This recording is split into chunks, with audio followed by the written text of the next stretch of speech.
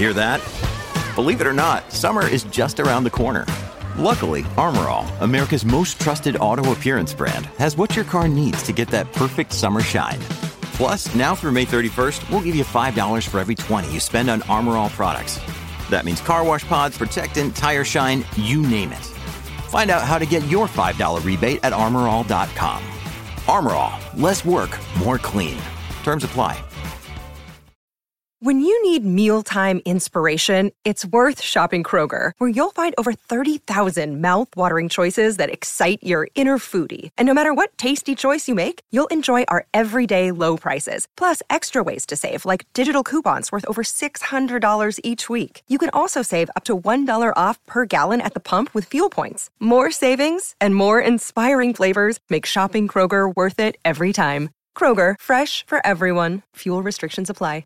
With threats to our nation waiting around every corner, adaptability is more important than ever. When conditions change without notice, quick strategic thinking is crucial. And with obstacles consistently impending, determination is essential in overcoming them. It's this willingness, decisiveness, and resilience that sets Marines apart. With our fighting spirit, we don't just fight battles, we win them. Marines are the constant our nation counts on to fight the unknown. And through adaptable problem solving, we do just that. Learn more at marines.com. Lucky Land Casino, asking people, what's the weirdest place you've gotten lucky? Lucky? In line at the deli, I guess? Aha, in my dentist's office. More than once, actually. Do I have to say? Yes, you do. In the car before my kids' PTA meeting. Really? Yes. Excuse me, what's the weirdest place you've gotten lucky? I never win and tell. Well, there you have it. You can get lucky anywhere, playing at LuckyLandSlots.com. Play for free right now. Are you feeling lucky? No purchase necessary. Void where prohibited by law. 18 plus. Terms and conditions apply. See website for details. From Autosport.com and Autosport Magazine, I'm Tom Howard, and this is the Formula E podcast. Welcome to this special edition of the Autosport podcast, all about Formula E this week. And this broadcast is brought to you in association with Modis, technology and digital engineering consultants. The timing of this Formula E podcast is not just about jumping on the COP26 train, where Envision team unveiled the world's first two-seater electric Formula E car and a Formula E car made up of waste, but to tie up with a supplement in this week's edition of Autosport. So I'm just going to throw over to our Formula E scribe, Matt Hughes, just explain a little bit about this supplement. Thanks, Tom. Yeah, absolutely. So thanks to Modis. For now, it remains a one-off, but we've put together a really good package, sort of focusing on Mercedes, which, you know, is nice because it ties in. Modis are a sponsor of Mercedes, but also they just so happen to be the team that won the Drivers and Teams Championship last year. So we've got columns written personally by Nick De Vries, our Drivers Champion, and Ian De Vries, the Mercedes team boss.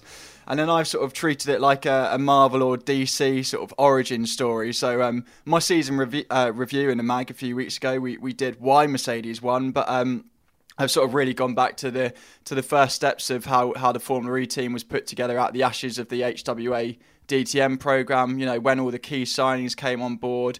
You know, Gary Paffett, the HWA driver turned sort of Mercedes team advisor, goes into great depth about sort of a load of the troubles they had that you know that you wouldn't have necessarily put them on the path to sort of double championship success when they first rocked up and had all these teething issues. And then there's also a great bit written by my colleague JBL, or Jake Boxall Leg, as podcast listeners will know, going into the sort of the tech of the current Formula E car and it's ahead of its last season in service. And we've got some bits with Albie Lowe, who's the Californian, who's sort of race engineering, who's Nick De Vries' race engineering, sort of calmly guided the guy to the title. So we've got some great insights in there, and it's all part of your weekly Autosport magazine for no additional cost. So why not treat yourself? Sounds excellent, Matt. And we're lucky to have yourself, but also the voice of Formula E, Jack Nicholls, today to have a review of the season that we've just had. So welcome, Jack.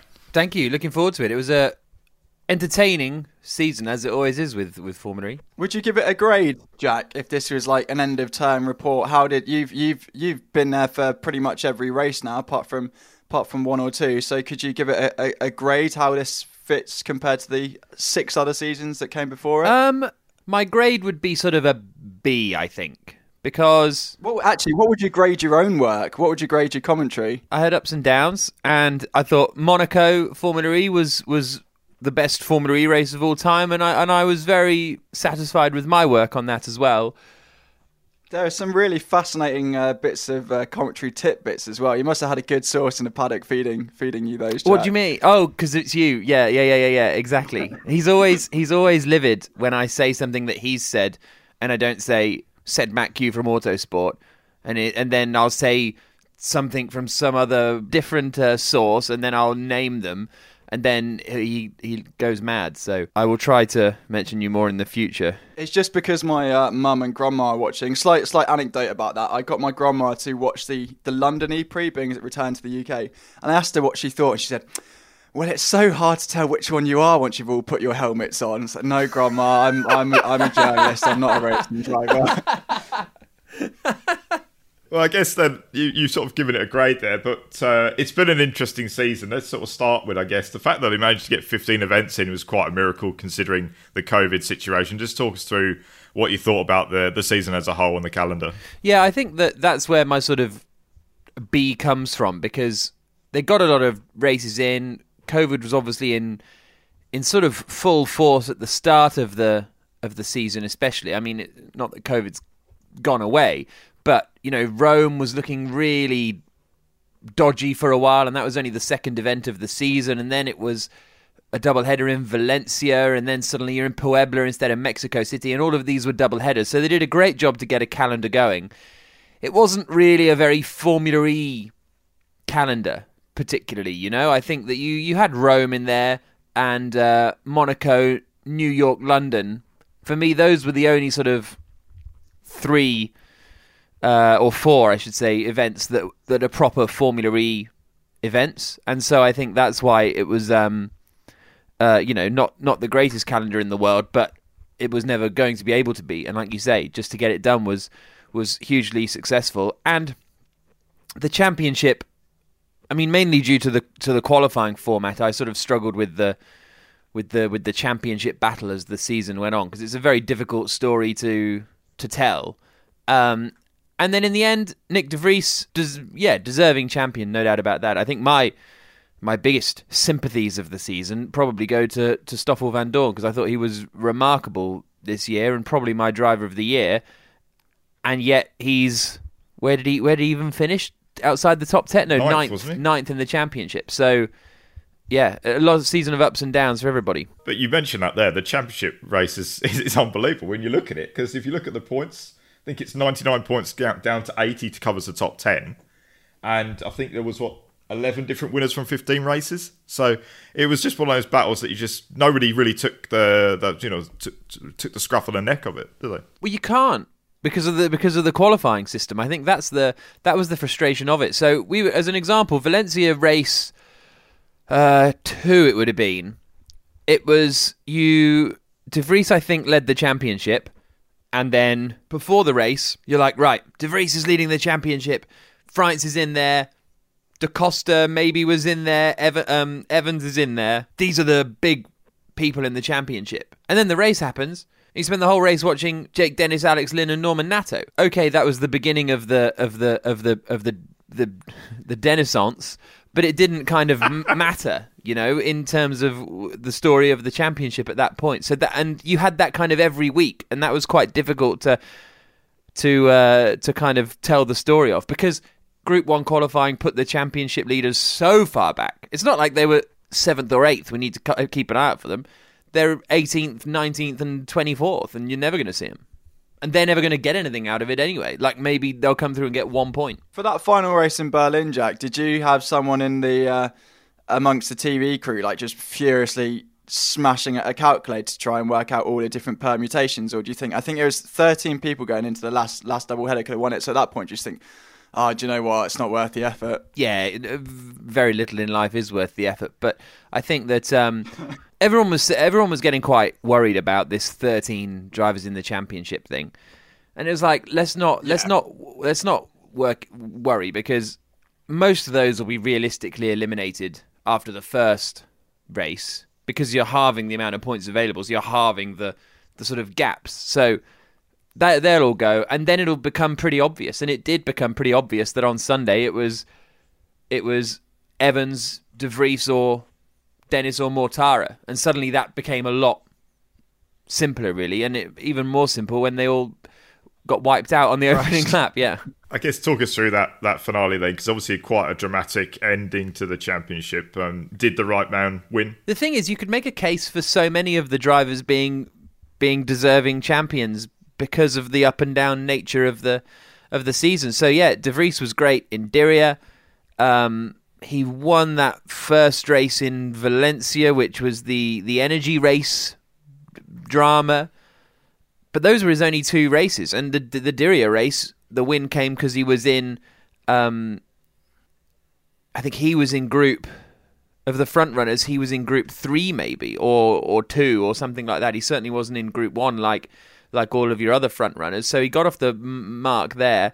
And then London was the weekend that sort of sealed him the championship, because Mercedes went a bit missing in Monaco, Puebla and New York, and then London, De Vries got back on it, and yeah, that 8th place, he didn't, but this is the nuts part, he could have scored no points in Berlin the way it panned out and still been the champion, because he picked up 4 points for his 8th place finish, and he finished 7 points clear of Mortara, so he didn't even need to finish the race in order to win the championship. He could have had a no score in the final double header and won the title. And so, even though he was 2 points ahead or whatever going into the double header, it's just nuts, the maths around it. So the right guy won. I think Evans did a great job this season.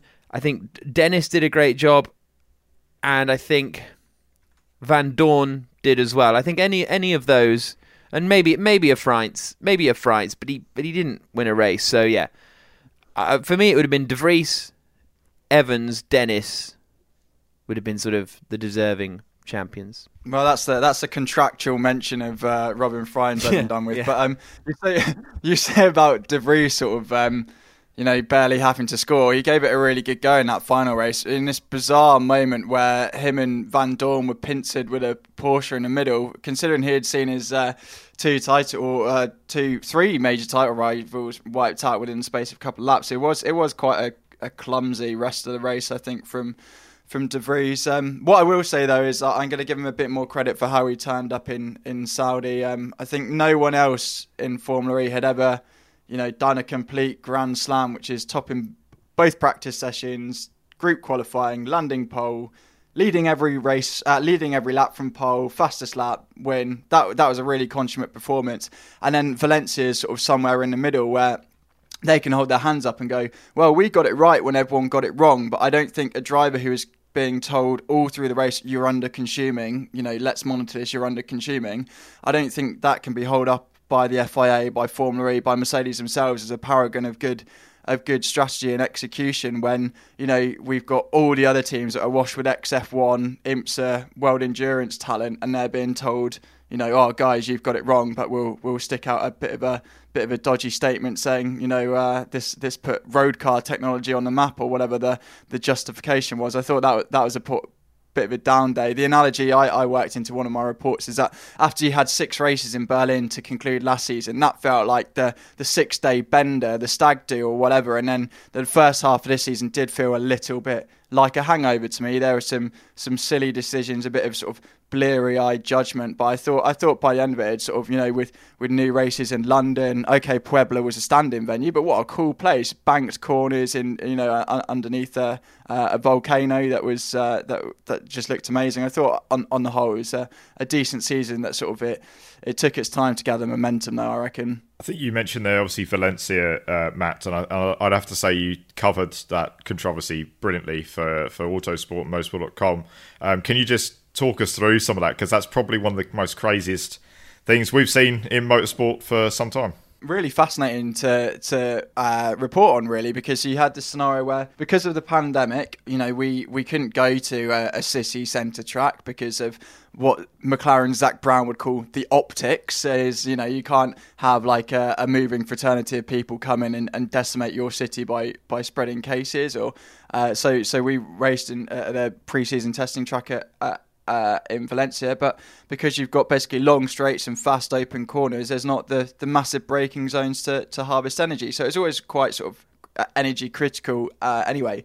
But then you had a load of safety cars because we had a good bit of rain. You know, Andre Lotter, in the first of many incidents this season, was punting people off and bringing out the safety car.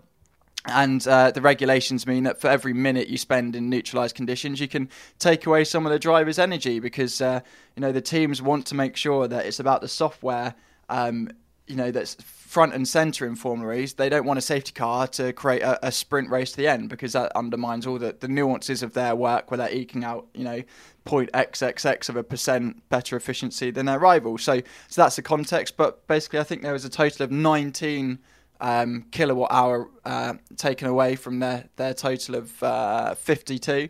And so Antonio Felix da Costa, who had been leading the entire race, sort of crossed the line when the race timer was sort of getting really close to elapsing, but just crossed the line in time to set up a one-lap sprint to the finish. And it was too much for the amount of energy they had remaining. And I just want to clarify that there's the energy they're allowed to use, but the cars actually had something like 40% of their overall battery left, which is another quirk. But so I think of the 24 cars, only 9 finished at racing speed, and then the FIA told their reigning champion Antonio Felix da Costa that he maybe should have slowed the pace and not set up that, which was poorly executed, but it's a really good event to cover because you had teams who had won and lost, drivers who had won and lost, all trying to control their emotions. Let's be honest, really talented people not having the faintest idea of what just happened, really. And it was really sort of brilliant to see that dynamic, and then feeling like a fly on the wall where Frederick Bertrand, the FIA's former sporting director, he's in discussions here, and you think, as a journalist, if I knew what was going on, it'd be brilliant. It was a really interesting day, but perhaps not the best one in Formula E's history. But then again, the flip side, to round off my point, is that Valencia Race 2 had the best viewing figures of the whole season. So, there's no such thing as bad news. No, what's the saying? There's only one thing worse than being talked about. There we go, something like that. And Jack, I guess from a TV point of view, covering that Valencia race, how difficult is that from your side? Well, especially when you work for the championship, you are like the spokesperson of the championship at that point. So when da Costa came across the line and they did the energy reduction, I just sort of had this realization, and I'm just like, oh, you're joking. Really? Then none of them are going to finish. So then you have to sort of, I don't know, deal with that messaging. I don't get to sort of wait around and then write a press release. It's like you got to say stuff now. It was a tough one, and also it was tough because it wasn't quite clear what had happened, why there'd been why it had gone so badly wrong initially. I look back and you couldn't tell. Yeah, you just couldn't tell what was going on. I think that was the biggest part, and that was the biggest difficulty in communicating it, because you could see what was happening in that they didn't have enough energy, but why they hadn't, I had no idea of why they hadn't, and then it became obvious sort of that da Costa maybe should have, or definitely should have slowed down and made it one lap shorter, and that the Techeetah engineers should have known / seen that. But as soon as he doesn't go, every other team has to go as well, because every other team, and no one else can just choose to go slower, so they only do one lap, because once da Costa's gone, you've all got to go. And I did come down in the end, after a lot of arguing and debate and discussion. Mercedes did get it right. Now, were they fortunate that De Vries had a bit more energy? Yeah, but they knew what was going to happen halfway around, at the safety car in point, right? Halfway around the lap, they sort of updated their targets, because different teams update their targets at different points.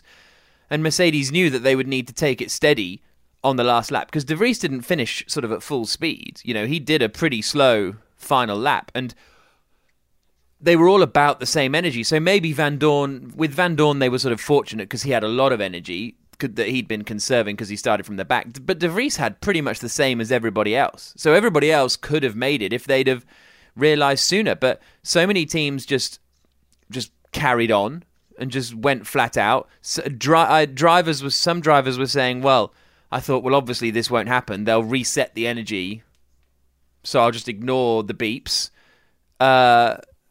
Some didn't know there was an issue at all until the cars stopped on track, and then they were like, oh, I'm out of energy, am I? So there was a real mix of how the teams dealt with it, and most of them did get it wrong. Now, that's not to say that there was no issue on the sporting side, and is it good to put the teams in this situation where this is a possibility? If energy management is going to be the jeopardy, the logical outcome of that is sometimes they might run out of energy, right? Like that. So it can't then be a surprise if they run out of energy when you've set up the jeopardy.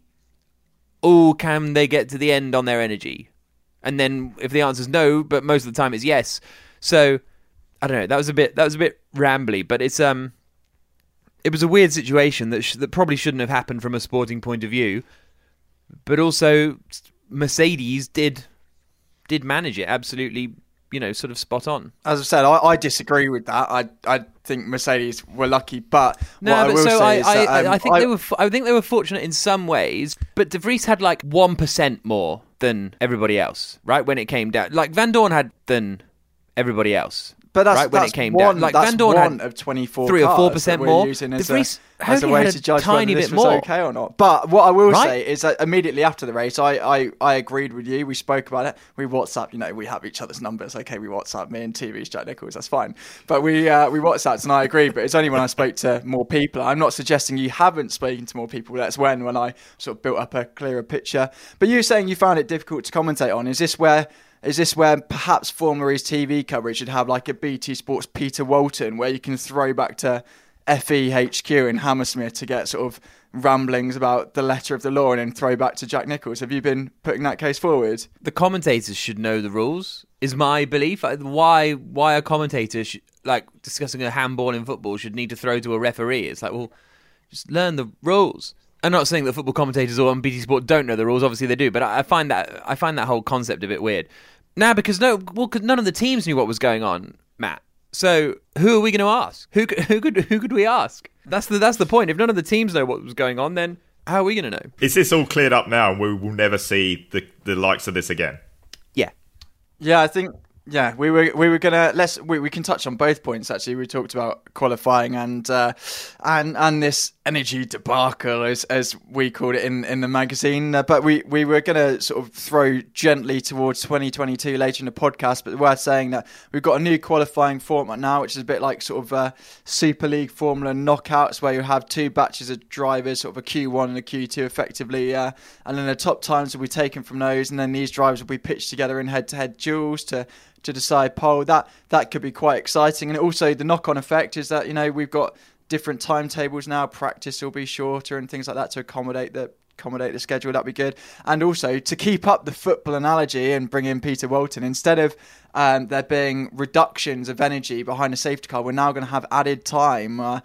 So for every sort of safety car that there'll be, I think it is for a minute of safety car, there'll be 45 seconds added on to the 45 minute plus 1 lap timer, which so it's the same but different basically. And I think it'll be easier to legislate. And there's I think FIA race director Scott Elkins on the whole does a brilliant job, but that thing happened. What happened in Valencia came under his discretion. I think that's probably a separate argument of whether he's got enough support around him to manage the entire race and do those calculations alongside. But I think it sort of alleviates the pressure point there by having this added time concept. And it also adds more racing. Is the other theory that you get the time in the same way with British touring cars, where if you lose a couple of laps behind the safety car, you still get those couple of laps. Yeah, and you just fob off Formula 4 because that's not part of the main show. Please tell me there's going to be an injury time board like in football that's held up and shown around. Don't know yet, honestly. We'll see. We haven't. It's not fully decided yet how exactly it's going to be covered. So yeah, maybe we'll get. Who could we get to hold the board up? Maybe like Alejandro or Jamie Regal hold the board up at the end of each race. Tom, I'm gonna gate crash your hosting and say this podcast has been a bit too convivial for me. So I'd say if we should argue about some top 10 drivers and why Jack Nicholls definitely has his in the wrong order. One point I just wanted to bring about, as we have covered the lowlights quite heavily there. Obviously, one of the highlights was Monaco, as Jack pointed out. I just wanted to get both of your opinions on just how good a race that was, because from television it looked amazing. It was brilliant. I'm going to keep it really brief though. What was the overtake of the race of the season of Formula E history? Was it Da Costa's last lap locking up lunge on Mitch Evans for the win, or was it Mitch Evans around the outside at Beau Rivage? I mean, both of those were brilliant overtakes, but which one? I think Evans at Beau Rivage. Just really quickly, the reason the race was good is because there was no track evolution in qualifying. So everyone from Group 1 was at the front, and you had Evans and Da Costa and Freins, second mention, and all of those, front runners fighting at the front. And that's what you want to see in motorsport. And so hopefully we'll see more of that this year. Well, before we get into today's top 10 drivers, a big thanks to today's podcast sponsor. The holidays have arrived early, and it's more jingle balls than jingle bells over at Manscaped, the leading men's hygiene brand. Inside the Performance Package 4.0, you'll find the signature Lawnmower 4.0. This electric trimmer has proprietary advanced skin-safe technology to reduce the cuts on your Christmas nuts. It's also waterproof, so you can use it in the shower. The Manscaped Performance Package 4.0 also includes the Crop Preserver and Crop Reviver, an anti-chafing deodorant, moisturizer and toner. So whether you're treating yourself or someone else, use our code to get a huge discount. 'Tis the season to load up on Manscaped products, so get yourself, your dad, your brother and friends the best gifts of all, the Manscaped Performance Package 4.0. Every guy out there needs to add Manscaped to their wish list this season. Get 20% off and free shipping with the code AUTOSPORT at manscaped.com. That's 20% off with free shipping at manscaped.com and use code AUTOSPORT. Okay, back to the podcast and into the top 10. So Matt, let's kick off with you with your number 10, which I believe is Oliver Rowland.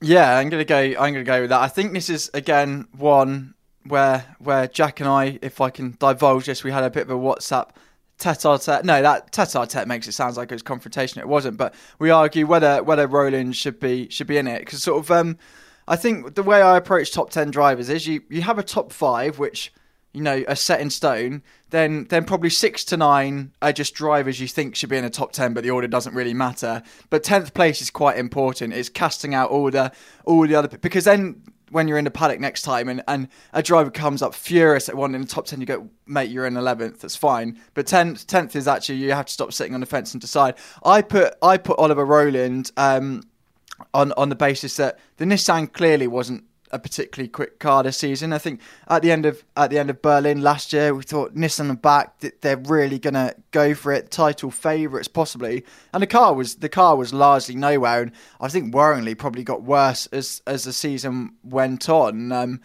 And okay, Buemi, his teammate, had an absolute stinker of a season by his own very, very high standards, and there are possible reasons for that, about a cracked tub and so on. But we've got Rowland in a rubbish car, outperforming a rubbish car. That's always, one surefire bet to bump your way up the order. Absolutely dominating a really established teammate. Again, tick number 2 criteria to sort of work your way to the top of the tree. And 3, okay, as we've already talked about, there's 20 drivers that can put this case together. There is probably a lost title in there between being punted out of the lead. I think there was a clash with Lotterer. He gets the penalty in Rome while leading, and then I think it's his mistake, but he takes him and himself out of Van Dorn out of first and second in London. So there's, obviously there's ifs and buts, and everything has to go the right way, but there's probably a credible lost title charge, and I just thought that was, more worthy of the sort of consistency but not headline grabbing performance of, let's say, Nick Cassidy of let's say Pascal Wehrlein. So that's why I gave Rowland 10th place. And if we spend that long explaining every driver, we'll be here for a long old while. Be a long podcast. I totally agree with what you're saying about Rowland, and I think he was really kind of low key impressive. The first race in Diriyah he was 6th and 7th, and he came from Group 1 to finish 6th in the first race, was quickest of the Group 1 qualifiers, managed to get up, and then ended up finishing in 6th, which put him in Group 1 for the next day as well, and he ended up 7th, the highest finisher of all the Group 1 people, I think, on the second race as well. Then moved to Rome, almost had pole, but put it in the wall, then he had that penalty, etc., etc. So you're absolutely right. I think he was usually quickest in whatever qualifying group he was in, which is quite a good indicator of pace. But yeah, I too really surprised by the sort of inconsistency of the Nissan. At number 9, we got Sam Bird, who actually scored 2 race wins, as many as the champion, but he's only in number 9. So tell us why. Yeah, it's a couple of months since I wrote those now. Am I questioning my own ranking? I'm going to say no. I'm going to stick to my guns. He was excellent when he won the second race in Saudi Arabia, and but I'm gonna play devil's advocate. I think against myself really. So his other great performance was New York, but that was probably teed up by a practice crash he had the own day. So the previous day potentially. So where that places him, and that took him to the top of the championship. But would he have gone to the top of the championship if it wasn't for him crashing? So I'm going to say that his performance. There's a couple of great highs, but also in New York where he rams it into the barrier in practice. That was a big mistake. Okay, one of them was a rare mistake, but still a big mistake. But I think the main thing is in judging him in the same car against his teammate. Yes, Bird was in 2 sort of meaningless crashes on the first lap in London that eliminated him from the race. They weren't at least spectacular or big or noteworthy. They were just clunky, and that was enough to kill off the drive shafts. But I think the main thing he loses is that Mitch Evans, who is settled in the team, but there was an expectation that Bird would probably maybe put him in his place a little bit after Evans has had some pretty bang average rather than exceptional teammates. But I thought Mitch Evans had the better of Bird too often for Bird to climb up any higher for me. Yeah, you're probably about right. I think Evans was one of the best drivers of the season. I think he's in my top 3, I reckon, or certainly 4. And yeah, Sam didn't. It was that run of DNFs, 2 in London and then 1 in Berlin, and there were real opportunities. Because I think it was Berlin. There were quite a few opportunities. I think Puebla was one of them as well, wasn't it? Where he would be in Group 2 or 3 and couldn't convert from there. And I think that was the thing that made him struggle, was that in his Group 2 or 3 days, I'm sure there was one in Puebla, and there was that first race in Berlin where if you can't convert when you're in Group 2 or 3, then that's where your championship falls apart, really. So I would agree with that. And then at number 8, we have Lucas Di Grassi. Yeah, I put him in my top 10. I saw a couple of other Formula E driver rankings. He wasn't in it. But yeah, back race winning. The thing I wrote about his driver ranking last season was that, it's Di Grassi just being consistently brilliant, but not getting the top score results here. He did. He probably could have got another one in Rome, but then again, his victory in Puebla was fortunate because Pascal Wehrlein was eliminated. So in a just world, all's fair and equal in war, or whatever the saying is, that's probably balances out about right. Still the same Di Grassi, needless crashes, a bit too clumsy. But Jesus, I would have loved it if they'd have nailed their sort of strategy quirk in London and pit behind a safety car and come out and win. I think that would have been brilliant. Not because it would have, it was out to embarrass anyone, but I just thought it was really sort of shrewd reading of the rules. I'd love that to work. That was probably, that was obviously more Audi's call than Lucas Di Grassi's, but I thought on balance probably just sneaks inside the top 10 and by and large had the measure of Rust. Maybe he didn't. Maybe Rust's campaign just petered out in the second half. But yeah, I thought inside the top 10. I'm struggling with Di Grassi in that high up, especially ahead of Bird. I think is a big call. His first half of the season was not a huge amount going on. Audi obviously found a bit of pace, like you say. That win in Puebla. Well, they always felt, Audi, that if they were qualifying in the, I think they just wanted to qualify in the top 10 and then they'd have a good race. But they really struggled on one lap qualifying, because I think when Rast finished second in Puebla, I think he qualified 10th on the grid, and the team were like, that's why we need to qualify inside the top 10, because then we can make progress. So I think it was the one-lap pace of the Audi that struggled, and Di Grassi, not historically the greatest of qualifiers necessarily, but he did do a good job. I think for me, he's still probably below Bird and maybe below Rowland for me, but he's had a good year. I take those on board. No, damn, there's meant to be more cut and thrust. No, I wholly disagree with everything you've just said, Jack Nicholls. And that brings us on to number 7, which is Stoffel Vandoorne, which could be an interesting debate between you two.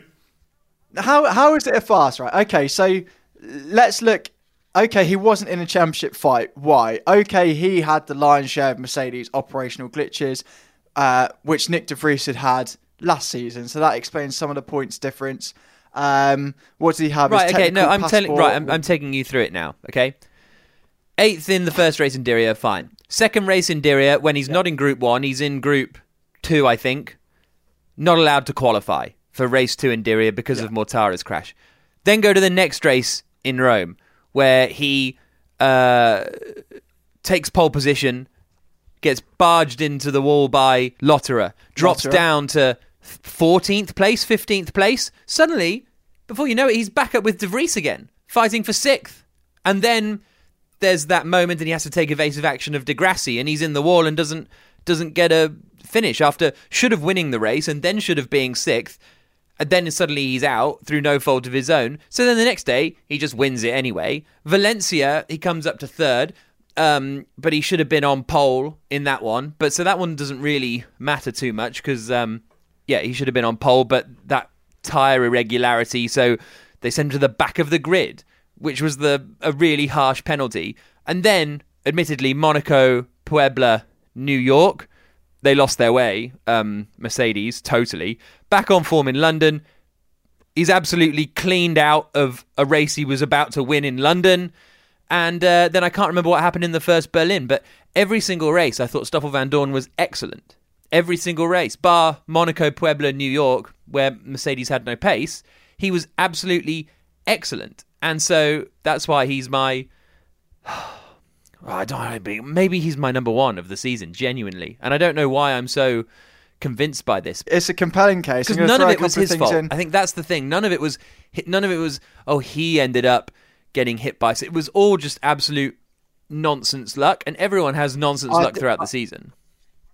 I think if you're going to argue a case of a driver being high up the rankings, even though they had a poor season, things out there not their fault, that's Antonio Felix da Costa, and we'll come on to that. I've got a few things to throw at you for his case. I felt Vandoorne... You've got a da Costa above Vandoorne.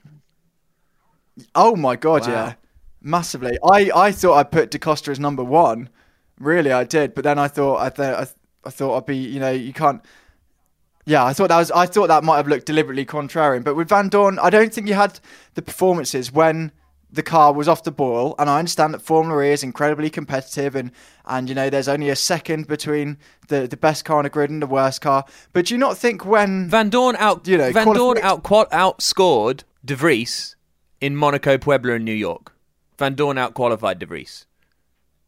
Oh, look at me. I've done my research for the podcast and have stats to argue a convincing No, I don't. case. I haven't done any research. I'm looking now at Wikipedia, and I can see that in Monaco, Puebla, and New York, where the Mercedes was struggling, etc., Vandoorne outscored De Vries. So yes, he can... Forgive me for trying to be polite and make eye contact over webcam. I'm sorry, I didn't realise you were trawling through Wikipedia. I take umbrage with anyone who argues that his 3rd place in Valencia was meritocratic. It wasn't. Like, it's saying who else did really well. But he's got the third. He's got the 3rd place in Valencia, but in any real world, he would have started on pole position because he wouldn't have had that nonsense penalty. So that balances itself out. Well, no, does it? Because... Well, that was the fireworks we were all expecting, and I loved it. That was great. So we'll swiftly move on to number 6. Well, no, hang on, Tom. Who's right? Who's right, Tom? What? Oh, do you want me to judge? Okay. I think. Yeah, go on, Tom. Look at Wikipedia and tell us what's right. I disagree with quite a lot of the order. So anyway, but I think Vandoorne should be higher. Yeah. I think he should be higher than 7. I'm not saying he should be maybe in the top 5, but I'm saying he should be higher than 7. So you're saying 6th? Yes. It's a difficult one. I mean, I agree. Your case is very compelling, Jack. But I don't think he's number 1. It's the kind of subtleties of these things that, you have to look for, and some journalists just can't see them. Jack Nicholls and subtlety, the two words I most close to associate with one another. I think if I'm being honest, you could scrape into the 5, but it would be 5th for me. Okay. If I'm being brutally honest, I think he had a good campaign. I just disagree with what you're underlining your argument with, that he had lots of cases where he excelled. I don't think compared to the guy on the other side of the garage he did. I think again he still has this trait that's a bit of a hangover from F1, where unless when the cards aren't in his favour, he's just happy to deliver a 7 out of 10 performance rather than drag out a 10 out of 10 performance that takes your 9th place to a 5th place, and that's the sort of thing we look for in our top 10 drivers. But where are you seeing De Vries do that? I'm not meaning to hate on De Vries here, but because I think he's great. Obviously. But I don't know what Van Dorn had 3 pole positions. It would have been 4 if he didn't have that sort of tyre disqualification. 4 pole positions, and you think he's done nothing impressive.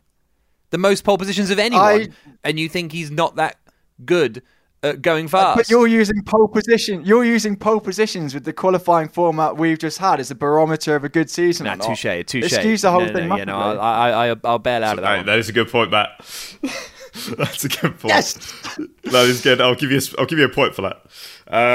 Right. Okay. Let's try and move on, shall we? We got P6. We got Robin Frijns. Now, talk us through that.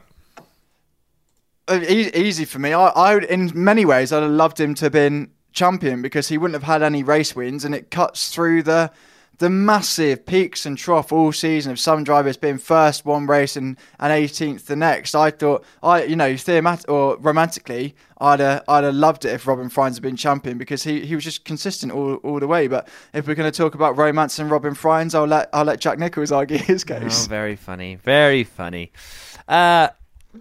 Look, Robin had a good year. I think that they were. I don't know what pace the Envision had, to be honest with you, and the Audi powertrain. I think I'm unclear as to whether Robin sort of totally outperformed it, or actually did they underperform the team.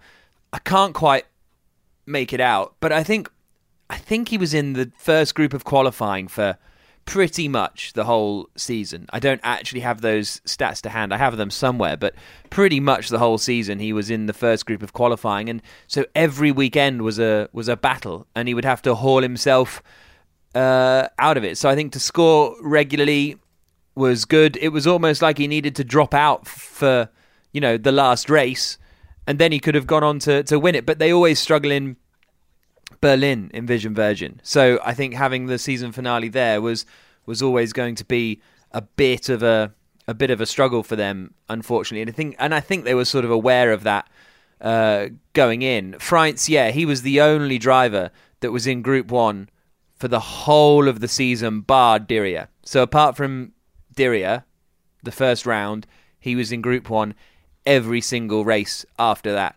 The only one who got close to that was Evans, but he dropped out after the second London race when he hit the wall and crashed out, and that dropped him out of contention.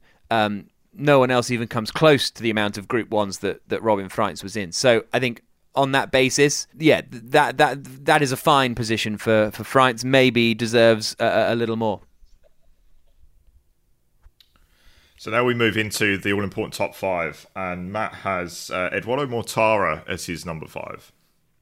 Yeah, I think in the 4 corner, Puebla was probably statistically it was the strongest weekend by anyone. The doubleheaders and the group qualifying format basically means if you do well on the first day, you can't do well on the second day.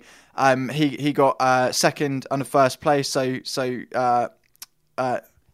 he got third and a first place. So I think, point score wise, the strongest weekend.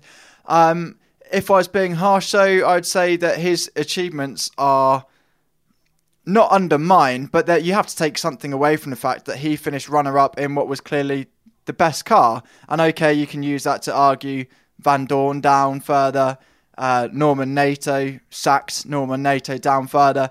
But I think, yeah, Mortara had a great season, but the best car, emphatically the best car to use, and wasn't champion. So that has to, in principle, hurt his score, even if, particularly for the first, let's say, 6 races, whenever Mercedes, this titan of motorsport, was doing one thing, Venturi seemed to be doing the other in terms of strategy, and that I get the argument for like diverging, you get more data or you find out more things, but I think when the works team is doing one thing, you're being contrarian and doing the opposite. I think that hurt Venturi and hurt Mortara as a result. Obviously extremely unlucky in Berlin when he shunts unsighted into Evans, but I think fundamentally it has to hurt him that he had the best car, that his effective teammate turned into a title-winning campaign. Mortara didn't. I think you're being very, very harsh to the Venturi team here, because obviously they have the same, powertrain as Mercedes, absolutely, but they've got a fraction of the budget. So I think that, but they have the same software as well. So what do you do in Formula E? You turn up, twiddle the dampers until they're set up, and then fire them on the way. Like the whole point of the model is that it's the customer model is that you're meant to mass that golf and resource, and also it doesn't benefit Mercedes in any way when they get gathering all this data to have their customer team, their partner team struggling. So I don't buy that there is a massive gulf. I think they had it like pretty equals pequals to quote Mark Corrigan. Who? Peep Show. No, Mark right, Corrigan. Yeah, I was thinking he was some Venturi engineer that you've been speaking to, but evidently not from your answers. I think I lied and said that. I think Mortara had a weird season. Very impressive in he was second in that opening race in Diriyah. What could he have done on the second day? Brilliant overtake. But then he only really had results in Puebla and a second place in the first race in Berlin. Like that was it in terms of results. A 9th in Valencia, a 9th in London, a 5th on the road in Rome after he started towards the front because it was the drying track qualifying. So I think second probably flatters Edo in the championship, and I think if he'd have won the championship, it would have been a harsh one. But obviously that would have depended on not a harsh one, but maybe slightly fortuitous, perhaps. But it would have depended on that final race in Berlin. If he started from 10th on the grid and came through to finish 3rd and then won the title, then you go full credit. So I think second in the standings isn't quite right, and I think I might be putting Freins above Mortara if it was up to me. So into P4 now, we've got Antonio Felix da Costa, one of the characters of the paddock, should we say? Absolutely. This was I for ages thought I was going to rank Antonio Felix da Costa number 1. I tend to make my mind up on top 10 pretty early in the season, sometimes before the season. Yeah. So is this Monaco you've decided to put him there? No, but let's look. Okay, so you have to, there's 2 ways of doing a top 10. You can argue your drivers in, or you can argue your drivers out. So let's try and argue da Costa out of the top 5 spot. So what were the mistakes? So he was hurt by the qualifying format. He was persistently in Group 1. And the car was clearly not as good as last year. I think the details I managed to tease out of the team was it had too much weight over the rear, which is why it absolutely mullered its rear tyres in Berlin on that abrasive concrete. So that was a team 1-2 gone. He was punted out, completely needlessly by that name again, Andre Lotterer in London. He was thrown under the bus by the FIA, and again, this comes back to our Valencia argument: were the teams in the right or in the wrong? I argue the teams were in the right, so you can't use da Costa running out of energy to against him. In Mexico, is an embarrassing trawl of half excuses. Carry on.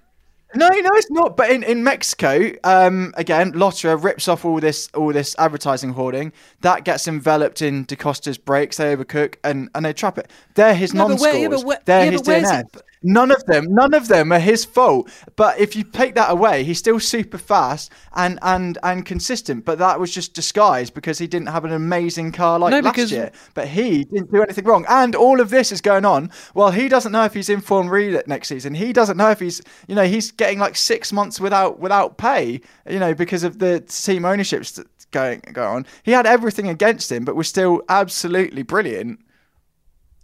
The examples you're citing always lost points in this DNF. They're such Mickey Mouse points. Like he retired from Puebla when he got the stuff in his car. Yeah. But what was he? I'm not arguing that he's lost points. I'm not arguing that he's lost points and therefore is a robbed champion. He got hit by Lotterer fighting over 11th in London. Yes, I'm not arguing that he is the lost champion of 2021. I'm arguing that he is the best driver, regardless of car. So I'm just taking away these anomalous things where they could be used. If you just look at, if you say, just phoning in and looking at Wikipedia and you see a DNF next to his name, I'm arguing that you should look beyond the results, see how he did all season, and there weren't mistakes at all. And that, as an arbiter of how a driver did, has to put him. Okay, I haven't put him as number one in the end, but it has to put him in the top 5 of the performance of last season. I think he was outstanding yet again. So you think he made fewer mistakes than Freins? Possibly no mistakes. Possibly no mistakes. Yeah, so was it Freins in Puebla where he hit De Vries. He gets his braking wrong for in first corner and stuff like that. Da Costa, I don't think if what's the get out of jail clause the stewards use, a driver to be wholly or predominantly to blame. I don't think there's anything, not even whether it's a crash, but whether it's a rubbish qualifying lap. I don't think there's anything really last season that you would say Da Costa was wholly or predominantly to blame. I think you go, no, the car was a step backwards and he was hit by one of the Porsches in every case. Big passion for a steady season. Great stuff. Yeah. You can't tell I'm gunning for his I want to be the ghostwriter for his autobiography. You can't tell that hasn't come through, has it? All right, we'll move on to number 3. I think Da Costa had a good season. Da Costa had a good season, but to put him that high up is a bit mad. When you've got Van Dorn, bit mad, who equally made 0 mistakes and was more impressive, and he's way down in 7th. I think that those two are a farce. From Q. Da Costa annihilated his double champion teammate yet again. Van Dorn didn't come close to De Vries. Right. Jake Dennis. Let's move on before there is actually some sort of fight. Jake Dennis, number 3. Go on, Nichols. You open the batting here. He was excellent and a rookie. There's not much to say here because I think it's about right, to be honest, for Dennis. It took him a while to get used to the car. He told me where was it? I think it was Rome, that he's gotten so used to driving GT3 cars that he was just smashing the brakes and the ABS sorts it out. Whereas obviously can't do that with FE, and the brakes in FE are actually probably the trickiest thing to sort of sort out. And so the win in Valencia at the time felt like an anomaly because it was set on because qualifying was a drying track and all of that, and it was Dennis and Nato and Lin fighting it out. He did a great job to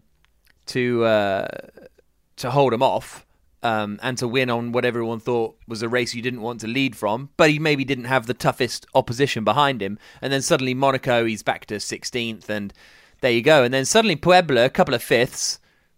Win in London, and then he's on fire, and he should have won the championship. I think that's the thing.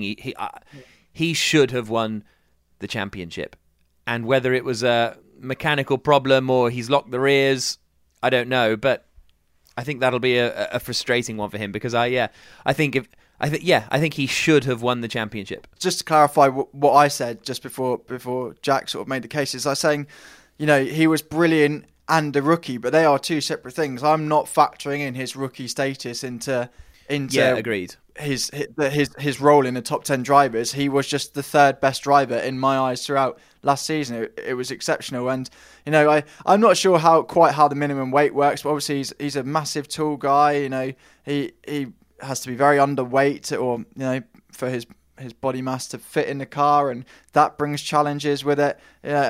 No one expected him to win this internal BMW shootout, and he came in and embarrassed quite a few people, not least his teammate. And I'm sure there's more story to that, more information behind the scenes to why Maximilian Günther hasn't re-signed with Andretti, whether they wanted him to or not, in the context of a possible F1 deal, or leaving sort of a full guy should they get into bed with a manufacturer and having a manufacturer driver in. But I wonder if Max has looked at what Dennis has done, or conversely Andretti have looked at what Dennis have done and got, we don't need each other because of that. But potentially Dennis was so good that he kind of fobbed off his teammates' chances of getting re-signed. I don't know. I think that's a very easy way and sort of maybe correct way of looking at it, because Günther, he's won a lot of Formula E races, but so sort of erratic, let's say. So fascinated to see what happens with him up against Buemi next year. I just think Dennis was spot on. I'm not sure the height and the weight thing is that sort of crucial or a big deal. We bonded over being massive. That's why I brought it up. Yeah, follow him on Instagram, and I don't think you're quite as massive as he is, honestly. You should just do him in championship order. If you're going to think you have to have the champion at the top, then you might as well just write the championship order, because that's what we're basing on. So I think it's perfectly acceptable not to have the champion at the top. Oh, thank you. But I can just do this sort of as a dogfight between him and, spoiler alert, I put Mitch Evans as number one. I don't think Nick de Vries ever truly excelled in qualifying. I think when the group system was in his favour, he delivered. I don't think he ever dragged the car beyond the group it should have been, if that makes sense. So let's say he's lining up in Group 1. I don't think he ever does well enough. I'm not articulated that very well, but I don't think he ever outperforms a car or the scenario. I think he just delivers. The qualifying error in Monaco, it was him that knocked the car out of the right mode. That has to be held against him.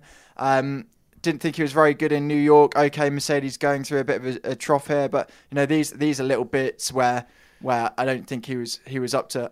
He was in Group 2 in New York as well. The only race of the season, he was in Group 2. Yeah, but then you have this where I'm not counting his Valencia win, but he was amazing in Saudi Arabia, one of the strongest weekends. And what I'm doing by picking those sort of scenarios is saying that this was actually quite an inconsistent season, but the peaks were so good that, and with that sort of final race in Berlin, that's what got him over the line. I don't think it was like champion-like consistency like we saw with Da Costa last season, or as I covered with Colin Turkington in 2019 in British Touring Cars. I don't think it was a champion season in the sense of being, uber, like a really flat line that he, what do you want? Your flat line where you're barely ever off it. I think he actually has quite a lot of peaks and troughs, and Evans had a smoother run to not getting the title.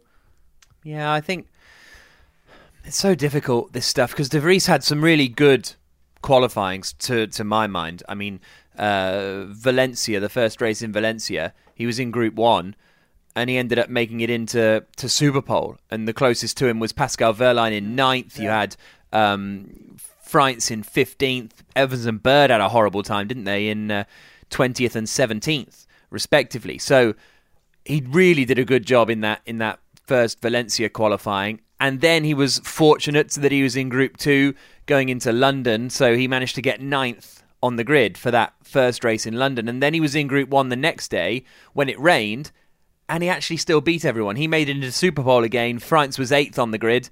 Bird and Da Costa 21st and 22nd, 17th for Dennis. So he really, I think there were a few outstanding qualifying performances from him, especially in the sort of trickier conditions on some occasions.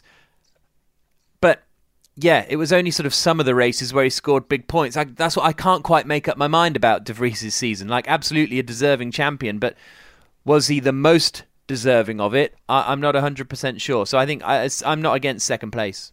I was going to say, that brings us nicely on to you. As you said, your number one is Mitch Evans. Now, he's been knocking on the door for some time, but again, in the title fight, but just didn't quite get there this year. Yeah, took the title fight down to the very last race. was denied it because of a stupid drive shaft error, I think, on the line. But there's 3 criteria that he ticks for me. Outperforms his teammate, and a very established teammate at that.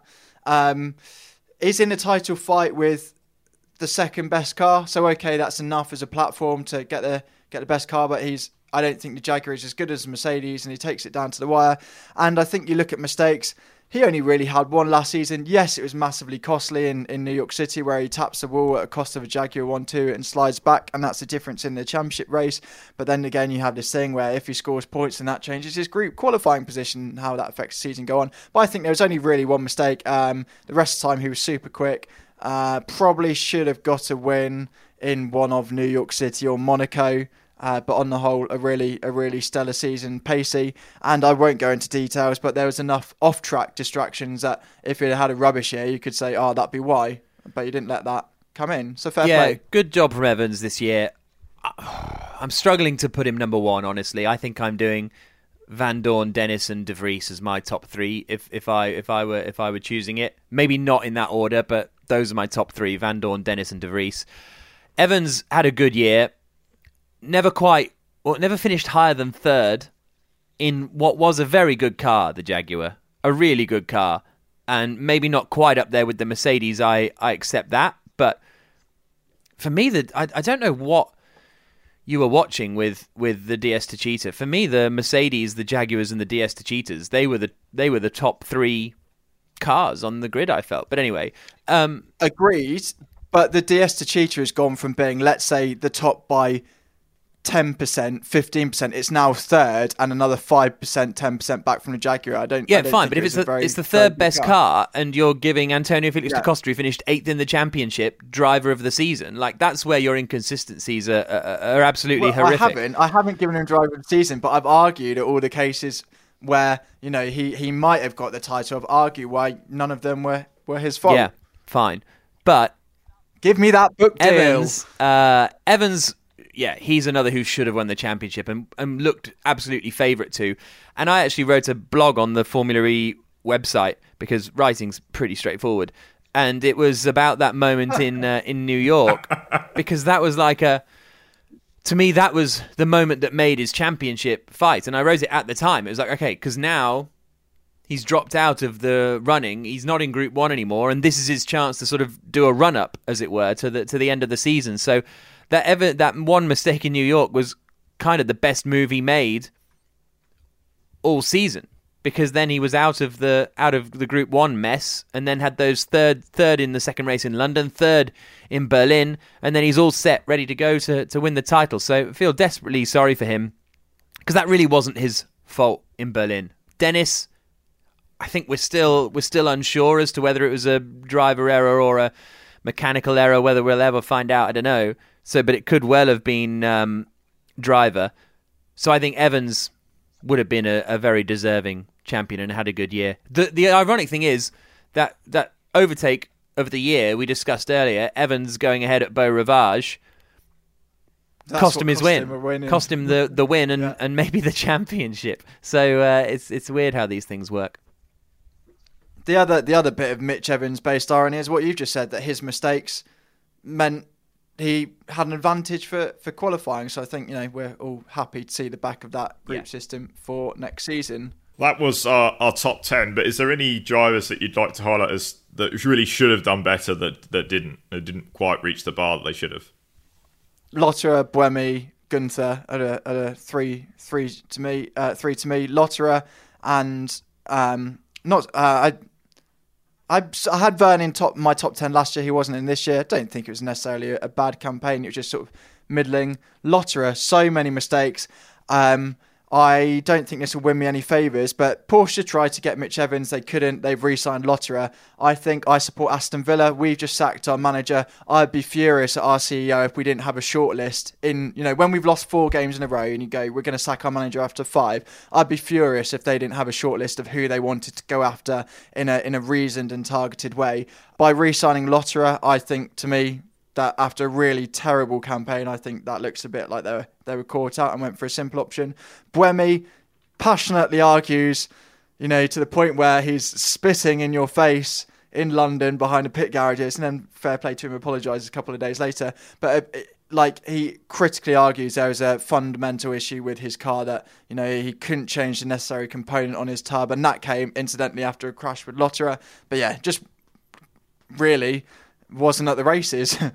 I agree with those, and everything Matt said is pretty spot on there. Thank you, Jack. So the final part of our podcast, we're just going to have a quick look ahead to next year. So talk us through who you think is going to shine, and just highlight perhaps some of the changes and topics we're going to encounter for this next season.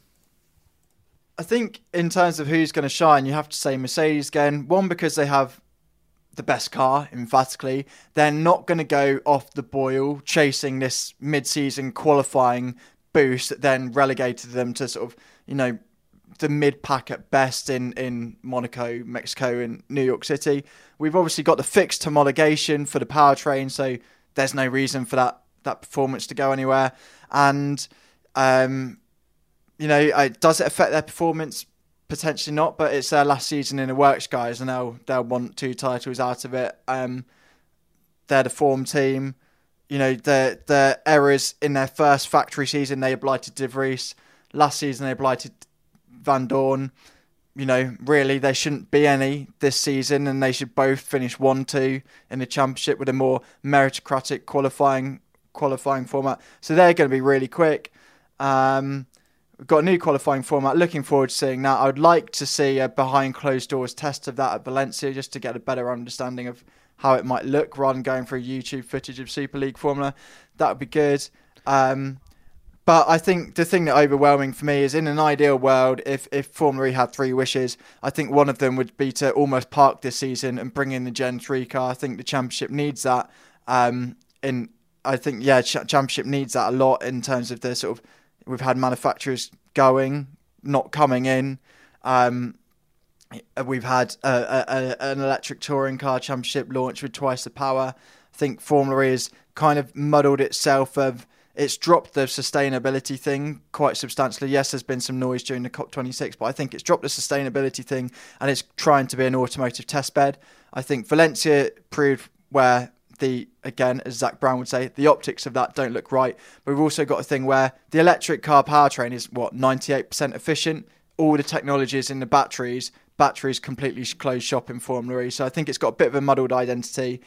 Does that change with Gen 3? No, but I think in getting to faster cars that look better, obviously we haven't had a facelift because of COVID of the body kits. I think this season is galvanise, no mistakes, whatever, and then get Gen 3 in, but it'll be good. I think overall I wasn't actually a huge fan of the Gen 2.5 whatever body kit. I thought it made it look a little bit more like a traditional race car, and I love the Gen 2 cars because they do look a bit different, to be honest. I think this is a year to get back on track when you're going back to street circuits, back to Mexico City, back to the Vancouver street circuit will be amazing.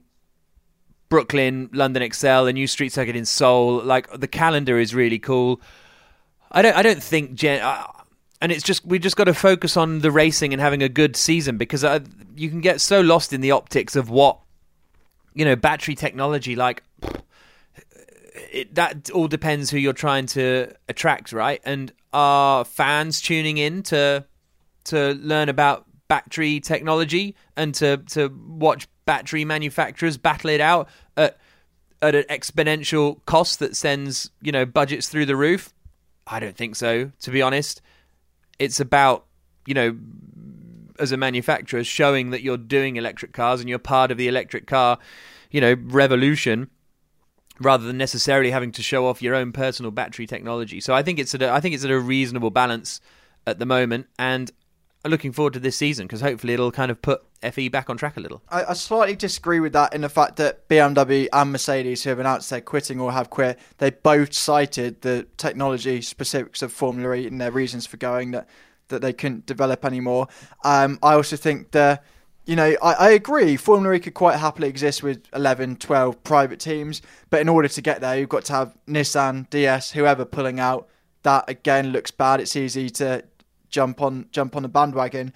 And although I don't quite understand the full picture, even the teams model, you've got the team Techeetah that has won the championship twice, 3 drivers' titles, and that doesn't have 2 pennies to rub together. Is that because of a bigger problem that comes from its owner not being very, let's say fair with his checkbook, or is it because the commercial model from Formula E doesn't serve its purpose? I don't know. I'm not here to call it out. I'm not here. Actually, I say I'm here to call it out, but luckily I'm not here to find a But solution. my point is, if you think that the commercial model isn't working and that it needs more eyes, then you don't need to start a battery war. You just need to have a season of good racing with the right contenders at the front, which is what the championship is, or what the qualifying system is sort of trying to do. So yeah, Formula E was never going to get more manufacturers than what it had, right? So some are going to leave. BMW have been around since the start. Audi have been around since the start. Mercedes is still a bit of an anomaly in their sort of leaving because they were really, really committed and then all of a sudden not committed, but still sort of trying to be a bit committed. So that's a whole weird one. So, I'm not trying to be the Formula E spokesperson and put a positive spin on it, but I agree that it needs, a bit of identity, I suppose, in that form. Yeah, I completely agree that once you're chock-a-block of manufacturers, some will go. But I think there's a bit of a trend that for everyone that has gone, the line that gets trotted out is manufacturers come and go. And that's, that has a risk of not analysing the merits of each case, why that manufacturer, why that boardroom has gone. And okay, in BMW's case, it's because 6 months before they made a decision, they had a change at the boardroom and went quiet, and so you can predict that one's coming. But you look at Mercedes, have they taken umbrage with the technical roadmap? Yes. The commercials? Yes. The marketing prospects or the TV appeal? Yes. They, I think when there's those critical issues, yes, you can say manufacturers come and go, but if you ignore them, then maybe it gets to that really critical point a bit later on. But that's by the by. I'm still looking forward to the next season of Formula E, slightly more powerful cars. Interesting that we've not had a huge amount of driver movement, whether that's factors related to the pandemic, not having a rookie test, things like that. Not quite sure, but it like I said earlier, it needs to be a solid season and stable season. You've got a solid and stable season up ahead, I think. That's a very nice way to end the podcast. I think it's safe to say we're all excited about the next season coming up.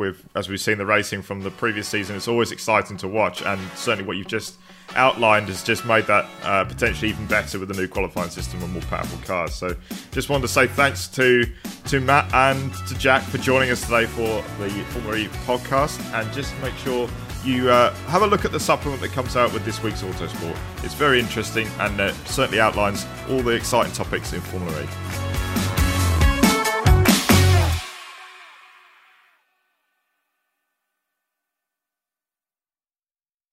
Mary redeemed a $50,000 cash prize playing Chumba Casino this year. I was only playing for fun, so winning this was a dream come true. Chumba Casino is America's #1 social casino experience. It's serious fun. With over 80 casino-style games to choose from, you too could win life-changing amounts of cash. Be like Mary. Log on to ChumbaCasino.com and give them a whirl. That's ChumbaCasino.com. No purchase necessary. Void where prohibited by law. 18+. Terms and conditions apply. See website for details. The voice in the preceding commercial was not the actual voice of a winner. If you served in the Vietnam, Gulf War, or post-9/11 eras, you may be eligible for expanded VA benefits. A new law known as the PACT Act provides disability compensation, health care, free toxic exposure screenings, and more to veterans who are exposed to toxins during their military service. You can submit a claim for your PACT Act-related benefits now. Claims received by August 10, 2023 may be paid back to August 10, 2022. Visit va.gov/PACT to learn more and file your claim. Sports Social Podcast Network. Hello, it is Ryan, and I was on a flight the other day playing one of my favorite social spin slot games on ChumbaCasino.com. I looked over at the person sitting next to me, and you know what they were doing? They were also playing Chumba Casino. Coincidence? I think not. Everybody's loving having fun with it. Chumba Casino is home to hundreds of casino-style games that you can play for free anytime, anywhere, even at 30,000 feet. So sign up now at ChumbaCasino.com to claim your free welcome bonus. That's ChumbaCasino.com and live the Chumba life. No purchase necessary. VGW. Void where prohibited by law. See terms and conditions. 18+.